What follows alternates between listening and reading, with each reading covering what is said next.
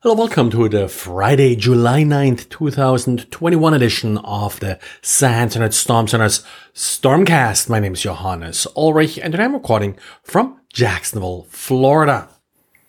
Ever needed to give your Python scripts more granular access to elevated privileges? Well, sudo, of course, is available on Unix systems, but by default, sudo does not usually enable its Python interface. So Xavier put together a brief diary describing, first of all, how to compile sudo with the Python interface enabled, and then how to use it in your Python scripts and take advantage of sudo's ability to allow elevated privileges for fairly specific tasks.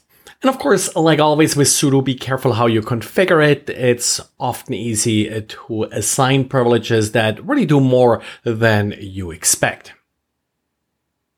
And these last couple of days when I talked about Kaseya and some of the detection tools that were distributed, I always mentioned be careful where you download them from and make sure that they are authentic. Well, looks like the bad guys, as expected, are taking advantage of this event, and there are a couple of security companies, among them Malwarebytes, reporting that they are seeing some emails that are distributing fake security updates. They're pretty rudimentary done in the sense that there are simple emails with attachments or in some cases links to websites offering a patch for Kaseya. And of course, what you're getting is not a patch. Instead, you're getting additional malware, like, for example, Cobalt Strike.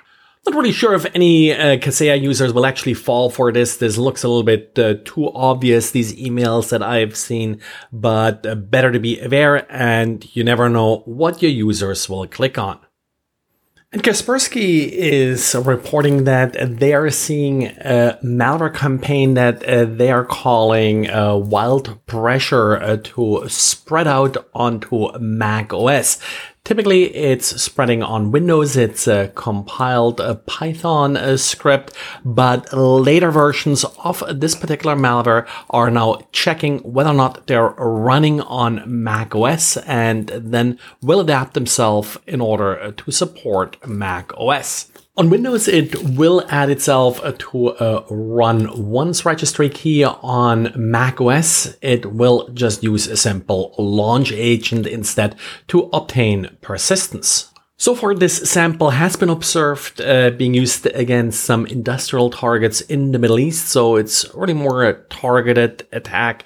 Nothing that you have to worry about too much at this point, but, well, as usual, be aware Macs are not necessarily immune from malware. Patrick Wardle also has a brief blog post about this, pointing out that his tool BlockBlock will alert and block attempts to add themselves as a launch daemon. So that's one tool that you can consider to protect yourself from malware like this. And security researcher Laxman Mutia found an interesting issue with Apple's password reset. They forgot a password function for iCloud. Now, there's a little bit of dispute between him and Apple how severe the vulnerability is. But what it comes back down to in the end is how to prevent brute forcing for password resets. The way this works, and it depends a little bit on how you configure your iCloud account, but essentially you may have a phone number configured for your iCloud account, and Apple will send a 6-digit reset code to that phone. So the problem now becomes, how can an attacker possibly brute force that 6-digit code without having access to the phone?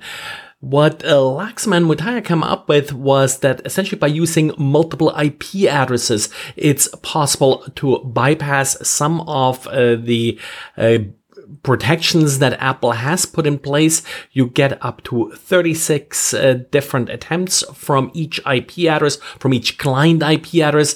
There is a 6-attempt limit for the reset function, but it's applied separately for all the 6 server IP addresses that Apple uses for this service. So it's certainly possible then with, I believe, about 27,000 different IP addresses, which is not that difficult to obtain, to brute force this code. Of course, Apple also offers stronger two-factor authentication methods that can be used to authenticate your account and also can be used for password reset. And that's probably the real fix here. Relying on an SMS by itself is usually not recommended. Well, and this is it for today. So thanks again for listening and talk to you again on Monday. Bye.